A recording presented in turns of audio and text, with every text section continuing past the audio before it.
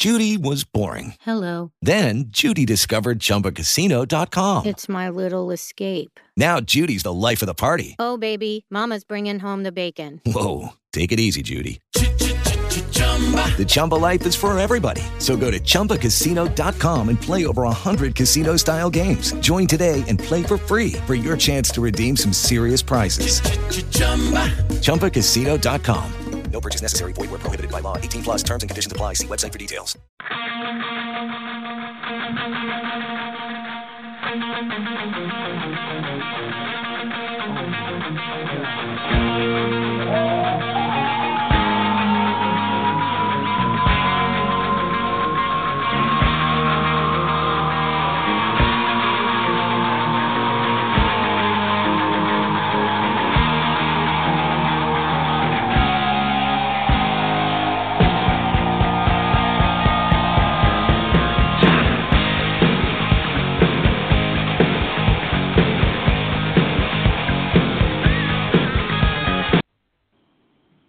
Welcome to another Success for Life podcast. We'll be streaming live today on Periscope. So we've had about a few-week hiatus.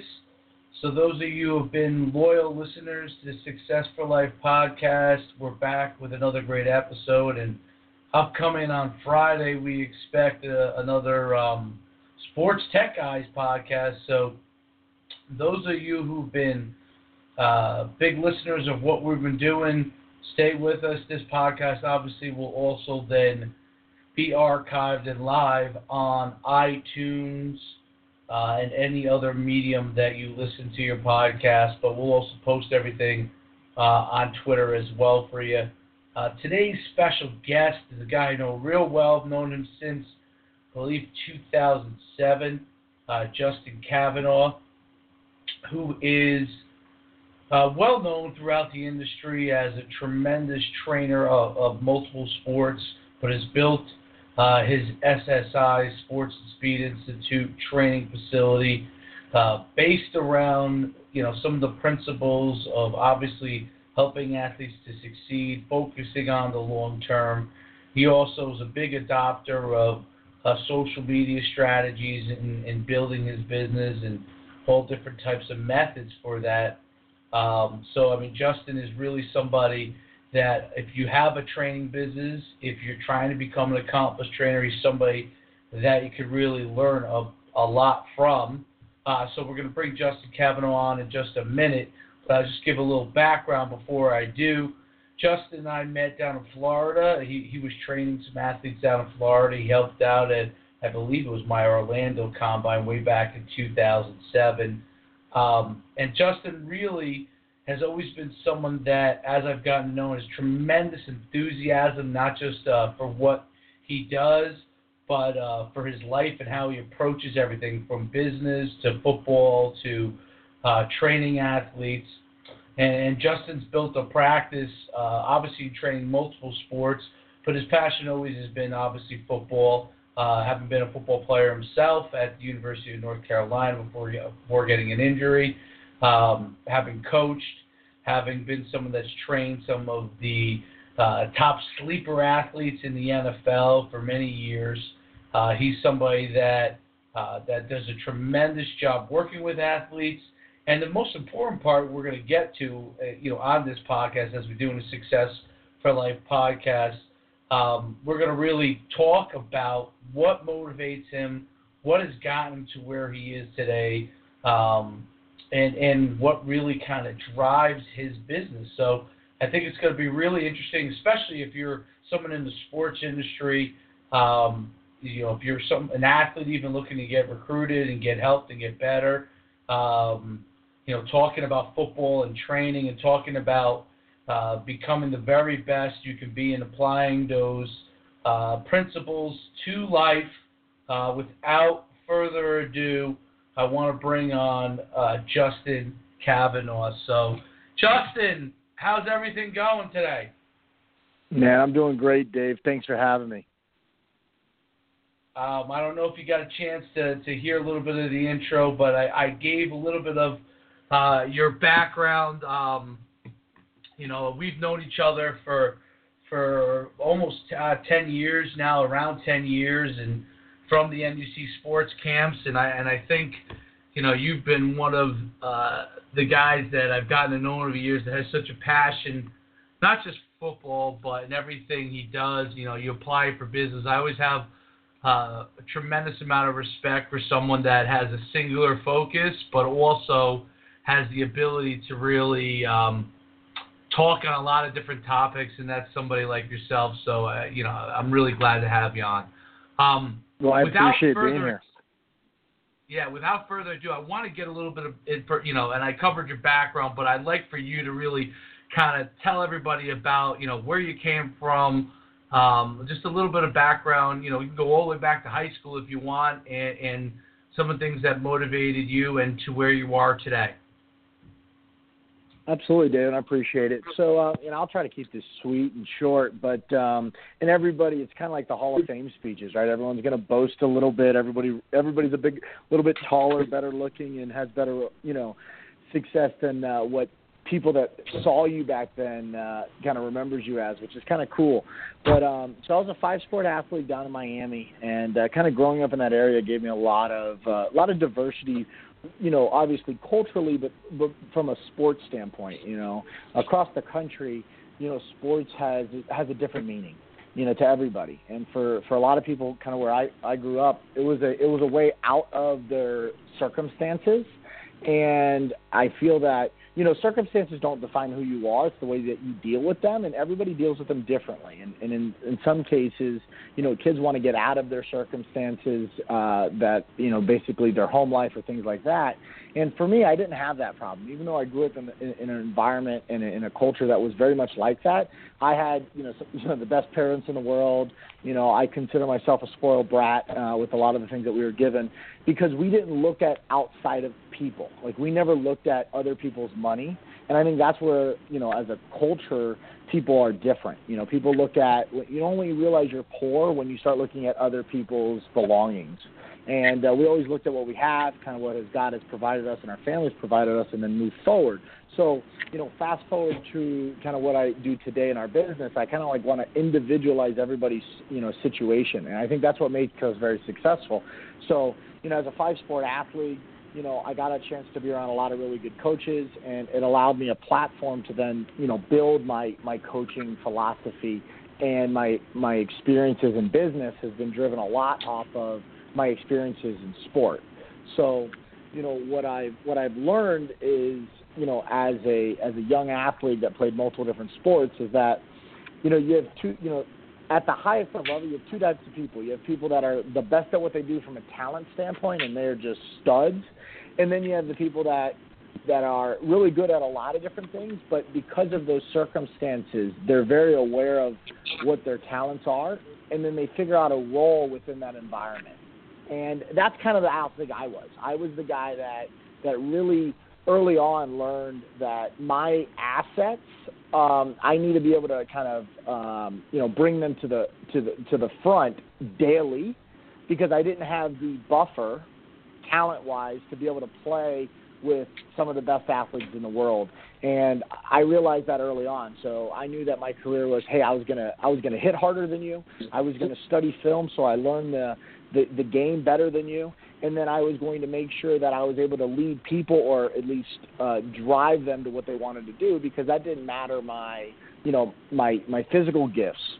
And I needed to kind of over invest in the areas that I was already strong, so I was able to learn my role quickly in whatever sport I was, and that allowed me to kind of work my way up throughout the ranks and throughout my career. So as a 5-sport athlete, I went on to play college ball, and unfortunately, we have in our minds this idea that we already know what we're going to do. Like, I think that elite athletes know exactly what we want to accomplish, and we've already thought about it. We know what it's going to be like, kind of being on that pedestal and getting that award. And if you had asked me, what I was excited about or prideful about, it wasn't like graduating high school or going to college or any of those things. Those were just like inevitable, right? That was just a byproduct of what my process was going to be. I was going to play in the NFL, and then I was going to go coach somewhere and live off of my, both celebrity status and my success on the field, leveraging that. But, God has different plans for you. And, early in my college career, I got hurt. I broke my back, fell through the roof, 25 feet, L4, L5, T1, and that changes everything. So the minute I, hit the ground, I had my agenda, and then I had his. So I learned very quickly that, if I don't move and be pliable with my interest, then I would be back in the role that a lot of people were in sport, which they just didn't make it or they didn't realize their role. So I learned really quickly that I was able to give back, leverage some of my experiences and the things that were hard on me and use them as strengths for other people. And so I fast forward my career then. And ever since then, I've been able to, progress my coaching career, my business career based upon the back of the success that I had as an athlete, but also the experience that I had working with some really good coaches. And so I'm here now. I'm born and raised in Miami, played my college ball at Carolina, and then opened up a business back down in South Florida. And in 2009, moved up to D.C. area to kind of reinvent, the business that I started down in South Florida, and to kind of do it over again to see if that was a new challenge. And that's where we are right now. We're just outside of D.C. in Northern Virginia, running a pretty high-performance, facility for people that have all different goals. But what I really enjoy doing, and you mentioned earlier, was this kind of, singular focus, but the ability to take that and use it in different areas of our lives, like singular focus for my own journey, but leveraging my experiences for whatever area that I am in at that time.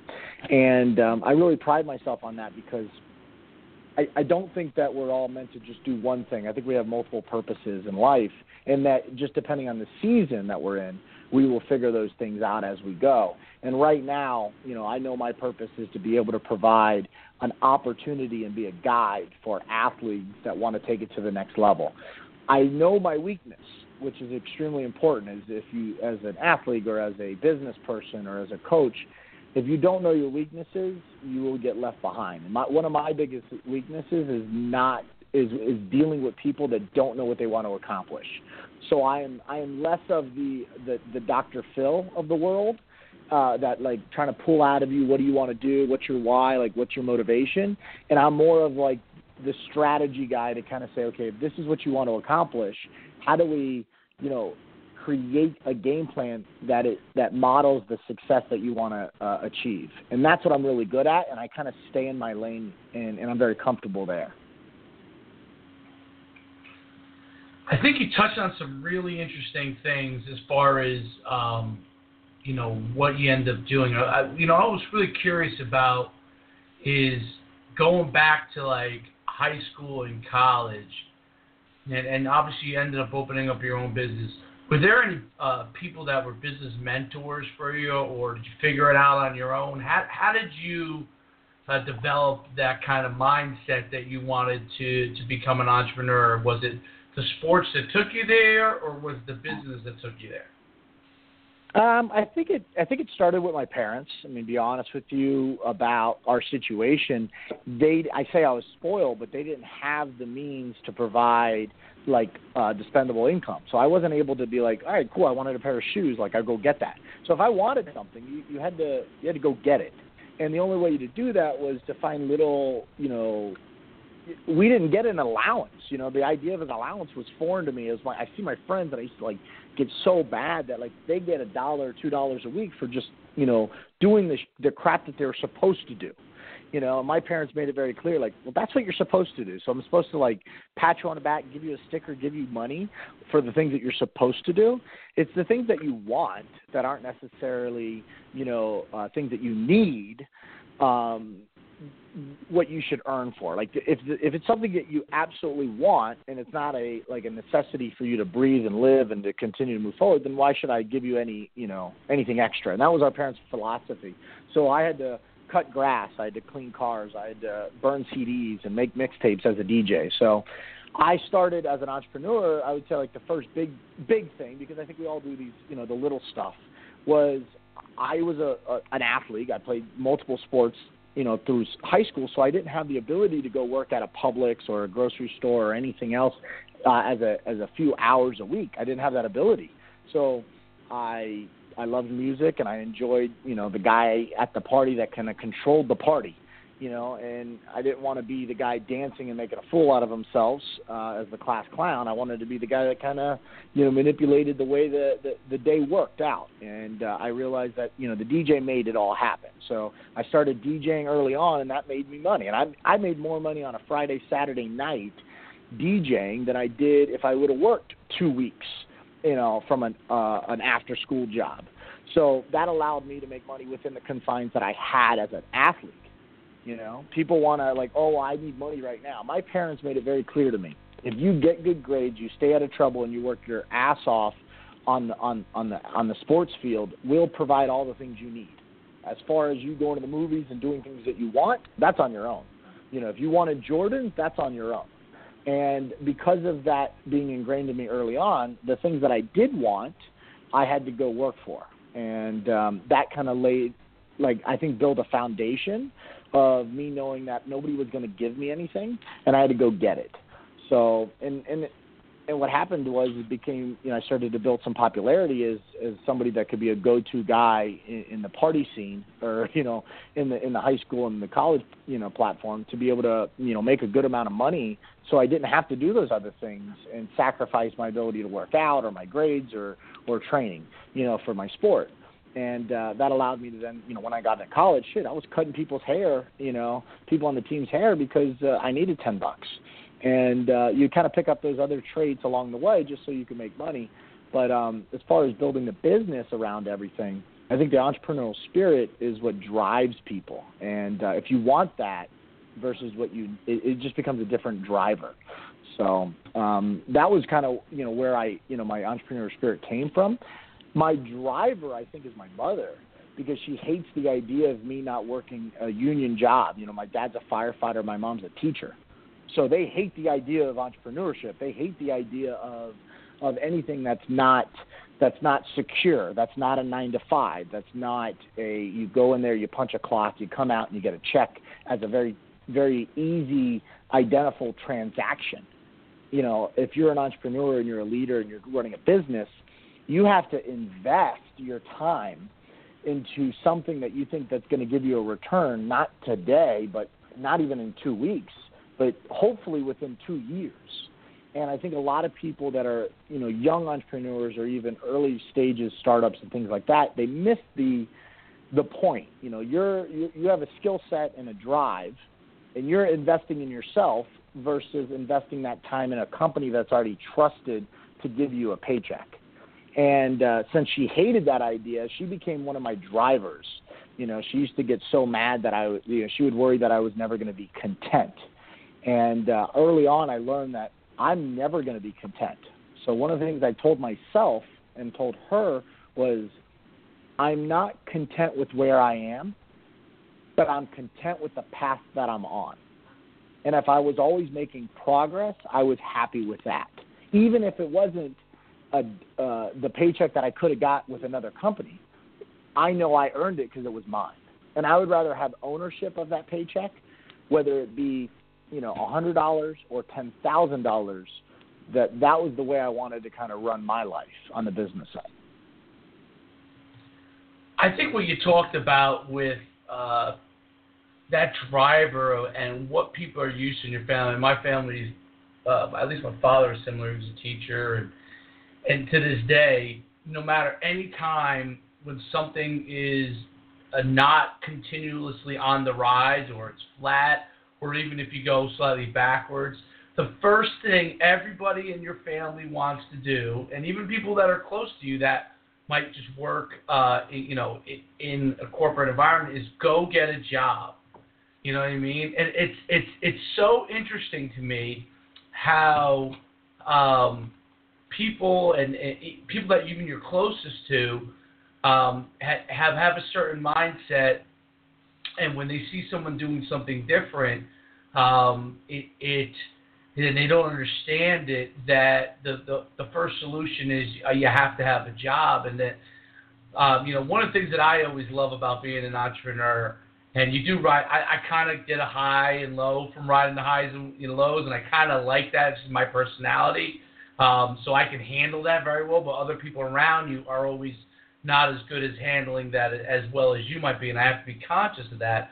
But I think the key is that when you're an entrepreneur, you're able to really dictate your future, good or bad, off of what you do, and your learning curve never ends. So even if it's right now I'm known for running camps and combines, but originally, not too different than you, I was training people out of my truck back in 2001, 2002, and then I had a facility, and then I saw the camps go in a different direction and thought that was a better thing, and so then now I'm evolving in different ways, and you see how those things happen as an entrepreneur. And I think that's the beauty of it, is that you get to tackle a path and you're not locked into one thing, and the only way to stay in that industry is to move up.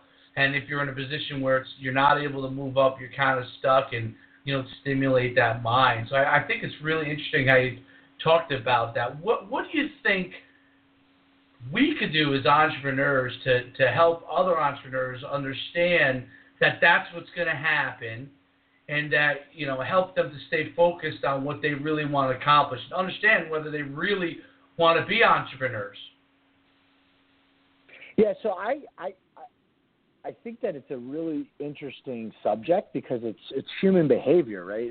It's understanding that how do you handle stress? If you're not somebody that handles stress really well, then you probably aren't cut out for it. So then at that point, you're just like, go get a job. Maybe that is the right thing. And that's probably why your parents or family or people that are the closest to you as supporters, right? Again, I use that word, they're supporters, but they don't handle the bad times well. They handle the good times, right? They're super excited for you. I knew you could do it. I believe in you. But when it gets bad and you're tough and you're down, and sometimes you need a little bit of a bump, and they get down on it, and they're like, go get a job. It's like, that's the easy way out. Like, to go get a job is an easy way out. And if that's where you go, like if that's where you leap to, and that's where your energy needs to go and your mindset, then you probably shouldn't be in the game. Because the best ones, look at any success story, there's got to be some pitfalls. There has to be some negative to have triumph. You have to have some pressure to create a diamond. You have to have some obstacle to overcome. Because if you don't have any obstacle, then if it's such a linear path, then you won't be able to move, or you probably aren't making that big of a jump anyways. So that's the first thing, is like the reason why the people hold you back is because they don't want to see you stressed out, even though that's where you are very successful and that's where you thrive. And the areas that you're stressed out in as a business owner or an entrepreneur, understand that means that you're getting closer to not the finish line, but to the next tipping point. So, the obstacle is the biggest thing that's in front of you, and it's what you're constantly stressed out about on a daily basis. But you have to understand that once you pass that obstacle, that becomes a platform for you to springboard into the next big thing you're doing. If it weren't for that obstacle, you wouldn't learn the skill sets that are necessary for you to take the next jump. And as an entrepreneur and as a business person, I feel that what people don't understand is that what gets you from point A to point B in your career is not the same skills that get you from point B to point C. And, being a really good, you were in the financial, industry for a while and had a lot of success because of your work ethic. And then you took that same work ethic to something that you had a really good knack for and a skill set, which is eyeing talent and then training that talent. And you then had to leverage your information that you knew and your experience that you had in the financial side of the world to add a business to the training component. And if it weren't for some of the pains that you went through in your playing career, you probably wouldn't have the ability to eye talent. If it weren't for some of your pains in your business career early on, you probably wouldn't have been able to understand that you could scale the business that you scaled. So I look at the obstacle as the platform for you to, build off of. And I think a lot of people that don't look at it that way are probably not cut out for owning their own business, because they're better off for, like, I need to make this money. Like, I can't do the other stuff. So I find that very interesting as well. But that stress that you kind of thrive off of, Dave, is because you're an athlete, you're a competitor. And I don't mean that, that people that are not athletes can't be competitors, but it says something about, like, the competitive spirit that you're going to want to, be at another level. And when you're in a stressful situation, you know how to get out of it, because you don't like, just kind of covering up like a boxer in a corner. You're covering up. So the minute you see that opening, you bob, weave, and throw a right hook. And if you don't have that in you, you're just going to be down for the count every time. And maybe the best situation for you is to go get a job, because it won't be as stressful. But I truly believe that if you are cut out for it and you do have what it takes, perseverance is the difference maker. So, for me, it's this pursuit that I really enjoy. Yes. Maybe we don't get there, but you'll get somewhere. And it's that perseverance that tells you if you have it or you don't. I think the perseverance is critical, and staying with it when the times can be tough. And so there's a thing in business, okay, as when I was getting my MBA, they used to talk about this, and then I was a business analyst in the technology firms. We used to talk about this. But as an entrepreneur, it really is completely different. So there's a thing called crossing the chasm, where a business grows, and then they kind of they have to get over this kind of chasm. They got to cross this chasm in order to get the real steep rise in their business. And I've been through that. What I really believe as an entrepreneur, and this they never teach you in business school, is that so if you cross the chasm, your business rises, it flattens, and then ultimately plateaus and basically goes the other direction. Okay, but really as an entrepreneur, what you're really having is, and in your business, you're having multiple chasms based off of products you might have or a service you offer or whatever it is. And you have multiple chasms that you're going to have to cross, and sometimes simultaneously crossing those chasms in different areas. And I think that's the key, as an entrepreneur, is that you're continuously fighting. You get to hopefully you cross that chasm, you get towards a mountaintop, and then you figure out the next chasm that you got to cross, and you got to continue. And it kind of just goes on like that as an entrepreneur. I kind of have deviated a little bit of what I wanted to discuss with you, but I think it's so interesting, just discussing it. And I mean, especially well, if you think about it, why does a team like a Michigan years ago lose to a 1AA school, and why does a big program lose to a smaller team? Are they that much better? Is that 1AA school, like, were they a sleeper? No, they weren't. You know what? They rose to the occasion. The other school or team got complacent. And because there wasn't that much pressure on them for them to win the game, they didn't prep as much. They didn't have their mindset ready. Physically, all signs show us that they're going to basically put 50 on the other team. And then they end up losing by a field goal or a Hail Mary or the last play because they were mentally tough. And I think that kind of plays into the exact same thing you're talking about, is as entrepreneurs, we have to be mentally tough, because if not, if we're if we're a big school, we're a big football powerhouse, and we're just getting softer by the day, some smaller business or some smaller obstacle is going to kick our ass when we're not ready for it. So, you should get excited when there's a problem in your business, because if you solve that problem, how much better would you be off? And I think that's what people put their heads down and they get all beat up because there's a problem in their business. There's no one tool that is going to fix the business. You have to take ownership of it, right? So once you figure that out, right, once you figure out that problem or, that pressure that you're having, and you fix it, that's when you move forward.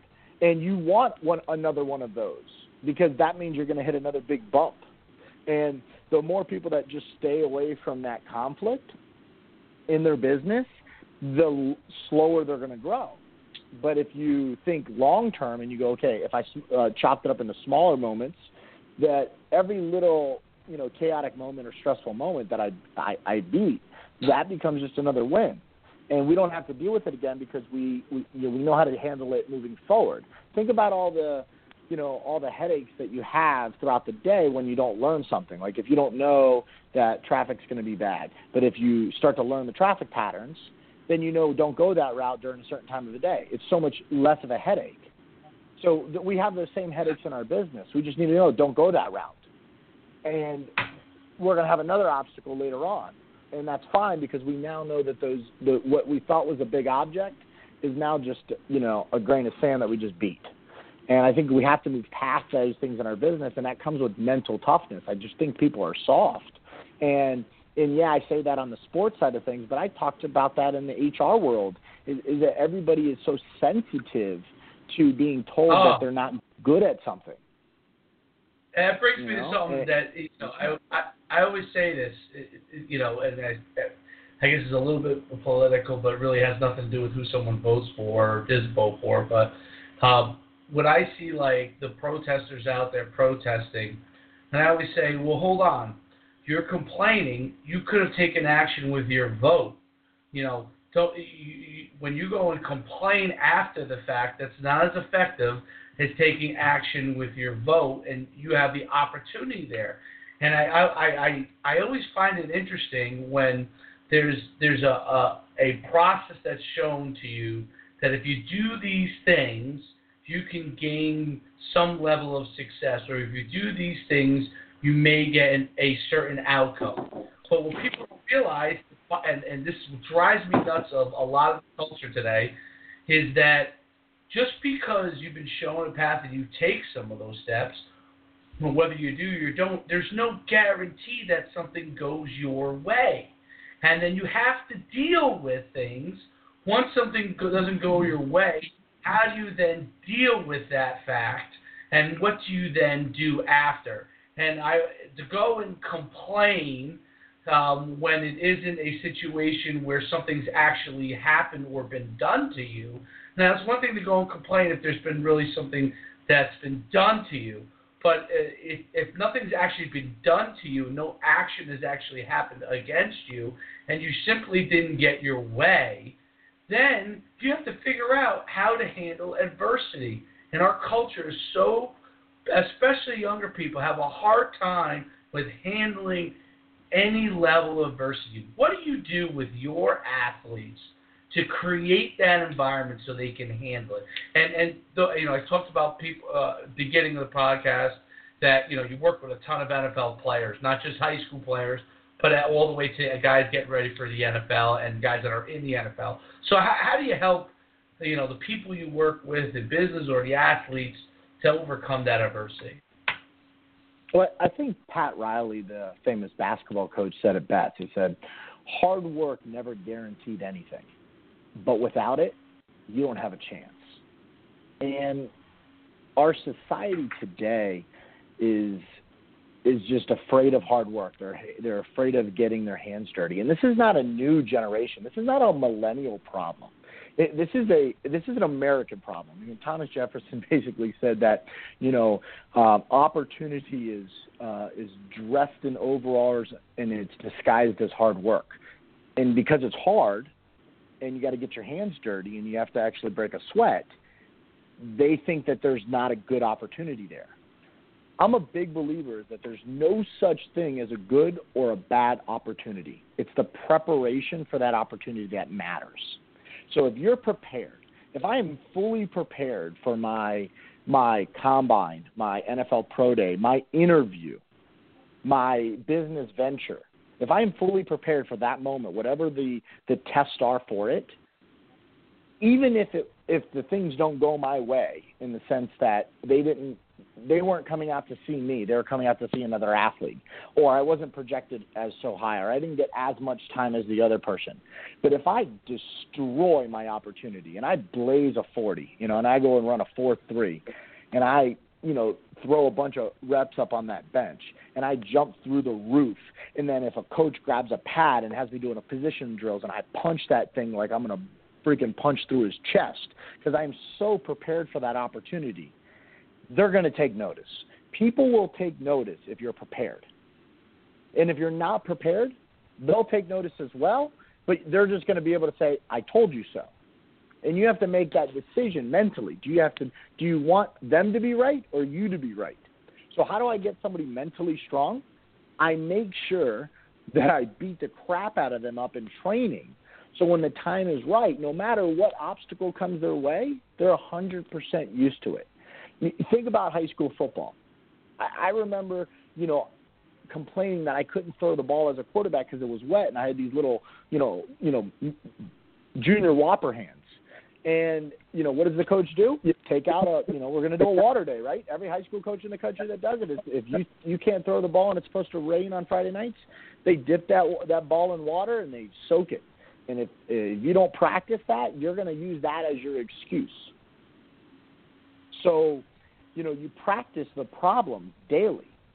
And if you practice your problem in front of you at your pro day or at your testing day or at your interview or for your day to pitch somebody becomes an opportunity for you to show them how well you're prepared and that's not going to faze you. So I think that you have to artificially create confidence by getting physically good at whatever the task is. And then once you artificially create the confidence, physically doing it, by doing it over and over, you'll get mental confidence, which means that it's going to ingrain. So that's how you get mentally strong. And that's how you're able to take these athletes and overcome some crazy things. I'm a big believer that your mindset is what matters the most. And if your mind's not ready, doesn't matter how talented you are, you could screw up. And that's why you see some of these guys that talk about them choking at the big game. They have the same talent that they had a week ago. They just didn't come through, and they were, choking in the clutch. Who are some of the pro athletes that you've worked with that you prepared for the NFL that some of our listeners might know? Well, and I like to talk about all the guys that not many people know of because they're making just the same amount of money. They're living their dreams, and nobody gave them a shot. Everybody, it's really easy for you and I, Dave, and you especially have a better eye than most people in the industry for talent because it's what you did for over a decade. But it's really easy for us to pinpoint the studs of the world, right? It's really easy for me to say, yeah, that guy's going to be, a Pro Bowler. That guy's going to be a first-round draft pick. It's a lot harder to pinpoint the guys, and we don't know where they're going to go. So you look at a kid like, Brian Parker, who, didn't get recruited out of high school and goes to a school up in your neck of the woods, Albany. And he ends up not being, he wasn't even like a big-name guy at Albany. And, he ends up having a great pro day, jumps 39 inches, runs, in the 4.5s as a tight end, and 260, 270 pounds, and, catches everything his way. And he gave himself an opportunity, and he's on an NFL roster. And guys like Devin Fuller, who everybody, he was the number one kid coming out of high school, in Jersey, and goes to UCLA and gets hurt. And they move him to wide receiver because of the skill set. And then all of a sudden, people are questioning his durability, questioning, is he that fast because he was hurt? He comes to us and we train him, we get him healthy, and he goes out there and he runs 4.3s in front of 100 NFL, scouts and personnel. And he gets drafted to the Atlanta Falcons. And then the guys that, as crazy as it sounds, Heisman Trophy candidates that are, regarded as the best in the country in college football and don't think that they're going to scale to the NFL. And you have a bunch of naysayers to these people, like the Keenan Reynolds of the world. Keenan is by far one of the hardest working athletes I've ever had the opportunity to coach. And what an honor for me to be able to work with such a high-class athlete, but a high-class person as well. This kid came out and did everything. He was up at 5 a.m. doing all of his military obligations, going to school, going to class, taking care of his rounds. And then he would drive an hour to come train with me and then get back before midnight so he could do it again.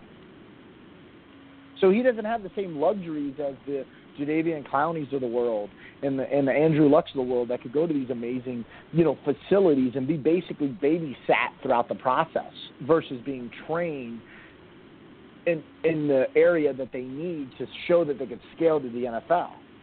So I really like talking about those stories, and not because I haven't trained some really, impressive athletes, but because everybody knows those guys. And frankly, those are the 1% of the 1%. And I really like to basically work with the underdog, the guy that if they didn't work, there's no chance.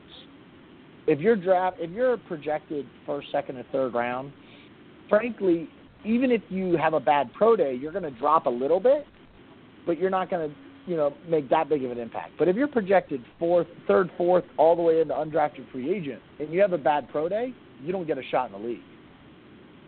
So I like to work with the guys that if you have a great pro day, great interview, you do everything right, you run a blazing time, you're going to get noticed.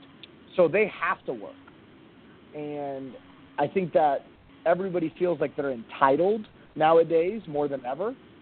And I don't want to work with a type of client that feels like that I owe them something. You know what I owe them? I owe them the strategy to get them to where they want to be, because that's what they're paying me for. They're paying me for an expertise that I possess that not very many people in the world do, which is to make somebody that's already an Olympic, type athlete and make them better. A lot of people can make a high school kid better. A lot of people can work with people that, they've never trained before and get them faster. And a lot of people can work with the guys that are already the best and just keep them, at that level. I got to work with the guys that have been in a training program for 8 years, 4 years of high school, 4 years of college, and have been training to get the maximum genetic potential out of their bodies and make them even better so they could showcase their ability. That's the guy I like to work with. So, I have a lot of pride in taking those type of guys, fourth round and below, fifth round projections, and make them in the third round. I really enjoy that because you can make a huge bump in that person's life, just like in business, right? Everybody knows that Google is going to win right now. Everybody knows Facebook's going to win right now. And that's why there's all these other startups coming on, because they want to be the next Facebook. But I'm a big believer of, if you work with that underdog, you can make a bigger impact. No doubt about it. Strategies you've used in building your business and building your brand, what are some of the strategies that you've applied to help your success? Owning the mistakes, I think, is a strategy that a lot of people do not deploy because they're afraid of what people are going to say. I had a great high school career, and my college career was cut short, and unfortunately it wasn't what I wanted it to be. And it held me back in my career early on. So I was like, I used to get real personal and real offended when someone would come back at me and be like, hey, you know what, I wish you would have, I wish I would have seen you more at that level. And I'm just like, you know what, did you just tell me I sucked? And it used to offend me. And then now I just kind of use that as my stepping stone, and just knowing that, hey, I'm not trying to be everything to everybody. I'm very good at, a few things on the tactical side of things, and that's where I stay. And then what I do, even with the combine side of things, and specifically to my business, I bring in the experts at the highest level in what they do, and I bring them in. So in my weakness, I bring in the best person. So we have one of the best physical therapists in the country in our building. We have a private chef in our building. So these are strategies that we could take and deploy in our business, where why are we trying to work on an area that I know that even if I work my rear end off, I would never be as good as the private chef that I have that works with pro athletes all day, and I just bring them into the building. Why am I trying to be the guy that's going to provide food for them?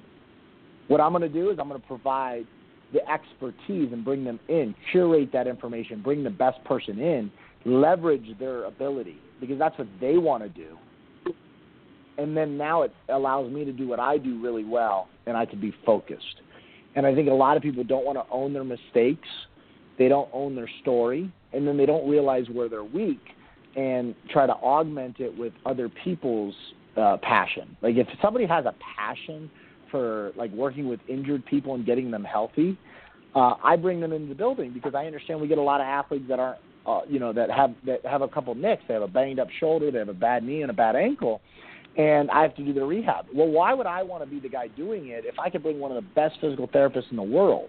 I bring them into the building, and now the person that loves working with those types of people is going to have so much more energy and pride of the time working with them than I would when my pride, like the thing that I kind of hang my hat on is I'm going to make sure that you jump out of the freaking building and you're vertical. I'm going to make sure that you go out and run a 40 that people weren't even expecting, to where they make you run it again because they don't believe in the clock. And if you're running 4.2s and 4.3s when they're projected you to run 4.7s at that level, you're going to turn some heads. So I would say stay in your lane, own your mistakes, and understand that you could easily make one of your weaknesses a strength by getting somebody else that's really, really good and bringing them into your corner. And those are some of the strategies and tactics that we've used in the building to, help our business grow and help our brand grow. And one of the things that we're doing now, which is basically just documenting, the process. And I think that that's becoming very interesting to a younger demographic. I don't get really excited to see myself on video, but I do feel like it's an important aspect of our business because it's the way the younger generation views it. And we're at a day and age where Facebook is no longer a messaging platform. It's a resume for businesses to see what you're really like and what they're going to be getting. Interesting. So, and you're talking about from content standpoint, and I know you've met with, and in the last few minutes I want to talk a little bit about this. You met with Gary Vee, and who's always all over the place as far as pushing his brand and pushing what he does personally, and helping people get to where they want to be, and with his philosophy of that. What do you think about some of the things, and having met with Gary Vaynerchuk, what do you think about some of the things where, when he says he's all in, work-life balance, and where do those kind of things, does it exist, or does your passion override everything? I mean, what's your thoughts on that? I think it's going to come down. So if you have passion, you have principles. So if your passion is to build a business, but you don't have any principles, then you're going to step on anybody else to get your way. You're going to steal. You're going to rot. You're going to do things that are outside of the code of ethics that maybe I believe in. So you have to have passion, which is your driver. You got to have principles, because that's going to kind of guide you and say, okay, that's not the right decision for me right now. And then you have to have a purpose. I think your purpose and your passion are two separate things. My purpose, right, may be different than training athletes. Training athletes and making them faster is a byproduct of my skill set. My purpose on the business component is to represent my family and God at the highest level that I'm capable of doing. So I have a lot of pride in that. And getting kids to college and getting kids to the next level is one of the things that drive me. My passion, though, is seeing them be very successful, so I need to use tactics and skills to make that happen without questioning my principles ever. So when it comes to the question of balance, right, if those are ever out of balance, I think that you lost. Because, I had a chance to spend, a lot of time with Gary, and Gary Vaynerchuk is extremely impressive. So this is not an attack on him or the Tim Ferriss of the world that believes the exact opposite, which is the 4-hour work week. I'm nowhere near that. If working for 4 hours, like, what the hell are you going to do with your life? Like, I actually don't think I have a job because I do what I love to do every day. But if you could have balance between, you don't need as much balance if your job is what you love. If money is what you love, then it really doesn't matter. if helping kids get to college is what you love, then you're going to do a lot of other things outside of the scope of the 9 to 5. You can't tell me you want balance if you want to be an entrepreneur. Because, again, it's the ups and the downs, right? Like, we've all had times in our business where it sucks, and it's like we have to work a lot more when things are going well. Then when things are going good, we actually can take a day off. Not even taking a day off, but we could do other things with our time. And I think balance comes down to kind of where your priorities are. So it's strategic priorities. It's like, hey, what you need to learn about balance is I need to make sure that I have my home life in order if that's like my purpose, to be able to have my passion work really well. Because how many business people are like, they don't see their kids, they don't spend any time with them, they're not happy, and then they're millionaires. Well, take some of that $1 million, right? Like, you can't spend it all. And I think Gary's on a mission to buy a pro franchise. It's a little bit, it's a little bit more difficult if that's your end goal. But if your end goal is to be happy and you got to figure out what that is to you, then your balance should be surrounded around that. He's actually very well balanced as a person from my interaction with him, because his end goal is to spend time with his family. And then I wouldn't say time. I think it's quality with his family. And again, this is completely talking out of turn, because I have no perspective other than what I've been fed from a media side. Right. But I think he's very well balanced, because he is talking.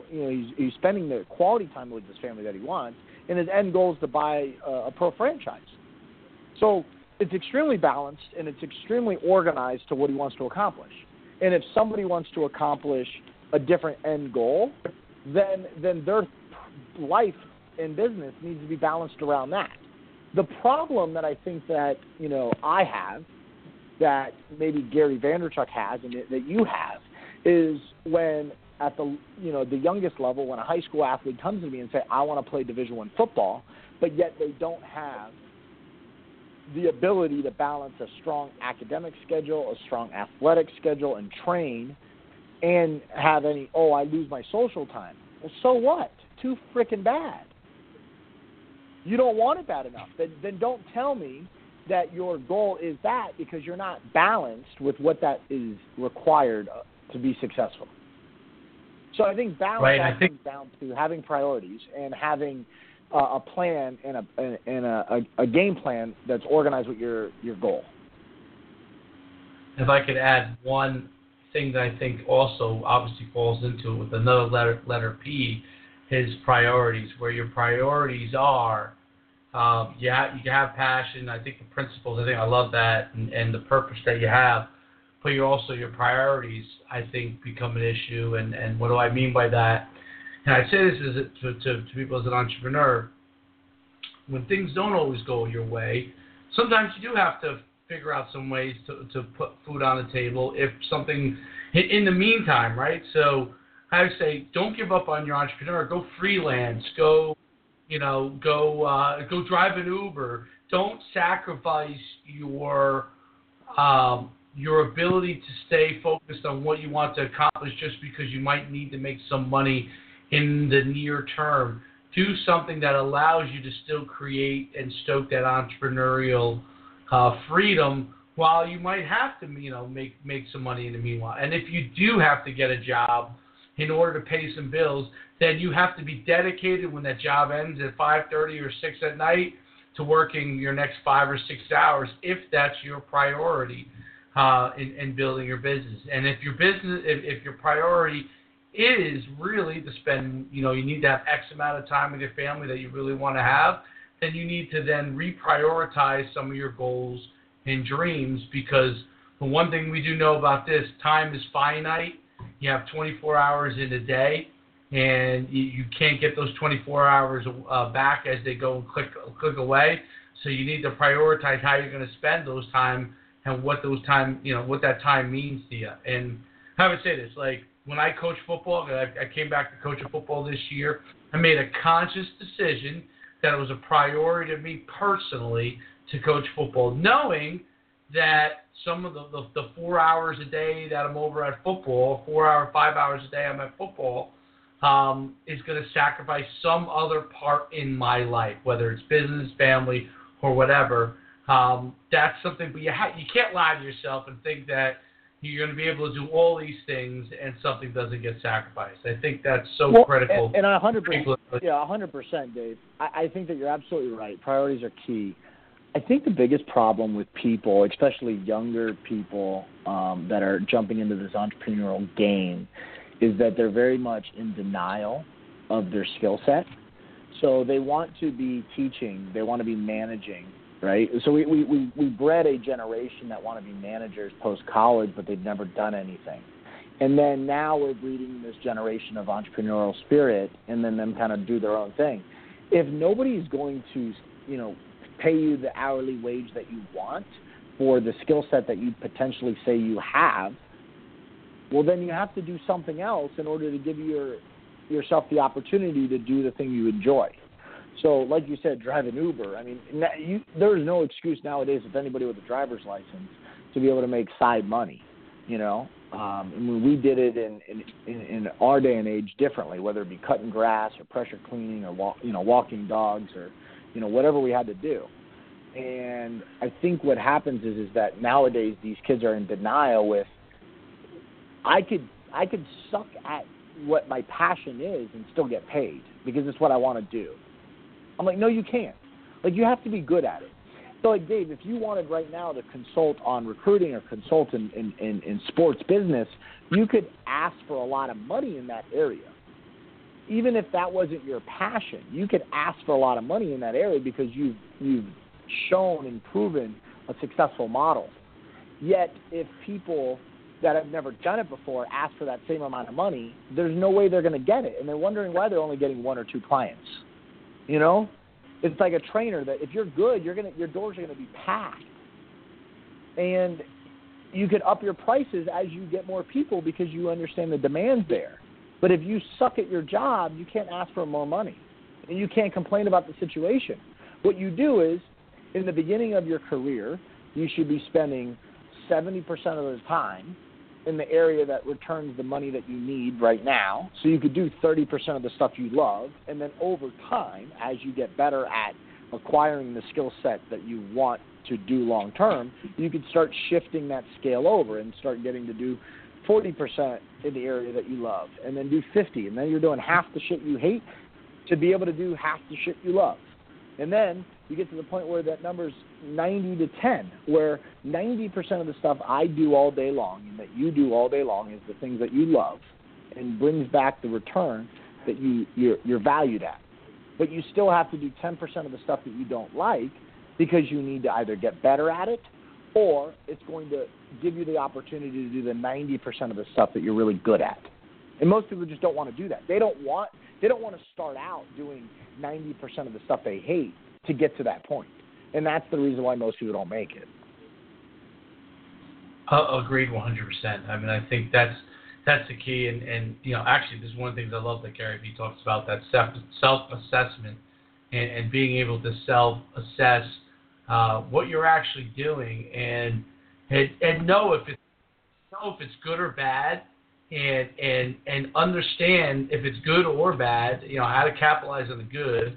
But if it's not good, are you willing to change that and really willing to change that in a way that you could become successful? Because you're right, people definitely lie to themselves. And look, I do it sometimes. I lie to myself. I want to do this. I think I could do that, and just the doggone truth is I can't. And so after I learned that, I have to be willing to figure out another way to do it, and that's, I think, an important key. Well, listen, I can't believe an hour flew by, but it did. I guess because me and you can talk better than anybody else. And that's what I think. That's what makes it so interesting to talk to you and what you have to impart. Where can people find you? Your website for training. If people just want to talk to you, where can they find you? Well, I mean, in this day and age, it's social. It's pretty easy. It's Coach Cav, Kav, or Coach Kavanaugh. As far as the website goes, which is kind of like our hub of our business, is trainssi.com. And if I could kind of impart two things on the audience, whether it be athletes or business people, is that the number two things, the two things I tell athletes that make them successful. I get this question asked to me more times than I even want to count. Is like, what makes an athlete successful? At the highest level, at the NFL level, they're all talented. They're all good. Now, there's different scales to that, but they're all that good because you wouldn't even be in the conversation if you weren't. So the number one thing is awareness of your skill set. Like, you have to know, you have to be so self-aware, like you were talking about, you have to be so self-aware of how good you are and where you fit so you're able to know your role. And then you know how to make a roster spot. The number one roster spot and the number 53 roster spot doesn't matter. Just get on the damn team. So that's the first thing, and you can't do that if you don't know your skill set. People are in such denial about if I'm a DN or a linebacker, just do whatever they need. The second thing is health. So if you're in business, you've got to be healthy. You got to have your mental health, you have to have your physical health, and you have to have your spiritual health. In the sport of football, if you're hurt, you're not valuable to anybody. You're a liability. So you have to be very aware of your skill set, know your role, and know how to make the team. And then number two, to stay on that team and stay at the top, whether it be in your business or in life or on a football team, you have to be healthy. That's unbelievable, and I think so important. And I really, truly appreciate you coming on. I can't wait to send this out to everybody, this podcast. And, for you, it'll be on iTunes. It'll be everywhere, but it'll be on iTunes. I'll post it on social. And, this has been an amazing hour of really just covering a lot of time, much more than I even expected to cover. So the people that get to listen to this, they will get to learn a lot. And, both myself and Cav built things from the ground up. It wasn't like people were throwing money in our pocket. You build it from the ground up. And when you build it from the ground up, you get a true appreciation for what it takes to be successful. And, it's nice to get that Silicon Valley money, but when you build it yourself, you can then help others also learn how to do that as well. Absolutely, and it's been an honor. And, when it comes to that Silicon Valley money, I'll take it too, but I'll also take a guy from the streets in New Jersey, New York, or Miami any day of the week over a guy from, Napa or, drinking the wine. So that's my thoughts, and, I appreciate it. It's an absolute honor, Dave. All right, man. Have a great, great day, and I definitely, obviously, will be talking to you soon. You got it. Bye. That was Justin Kavanaugh, SSI Training, Sport and Speed Institute. Make sure you check him out. I mean, he is nothing short of electric. His ideas on business, his ideas on the training industry, on sports, and what it takes to be successful. Another Success for Life podcast, great success. When this podcast goes out there to everyone, make sure you listen to the whole entire thing. And I know I'm talking at the end of it, but this podcast is exceptional. Till the next time, for the Success for Life podcast, my name is David Schuman. I'm not just someone who is advising on business, but have built the business and ridden the highs and lows so I can help you to become successful. We'll see you next time.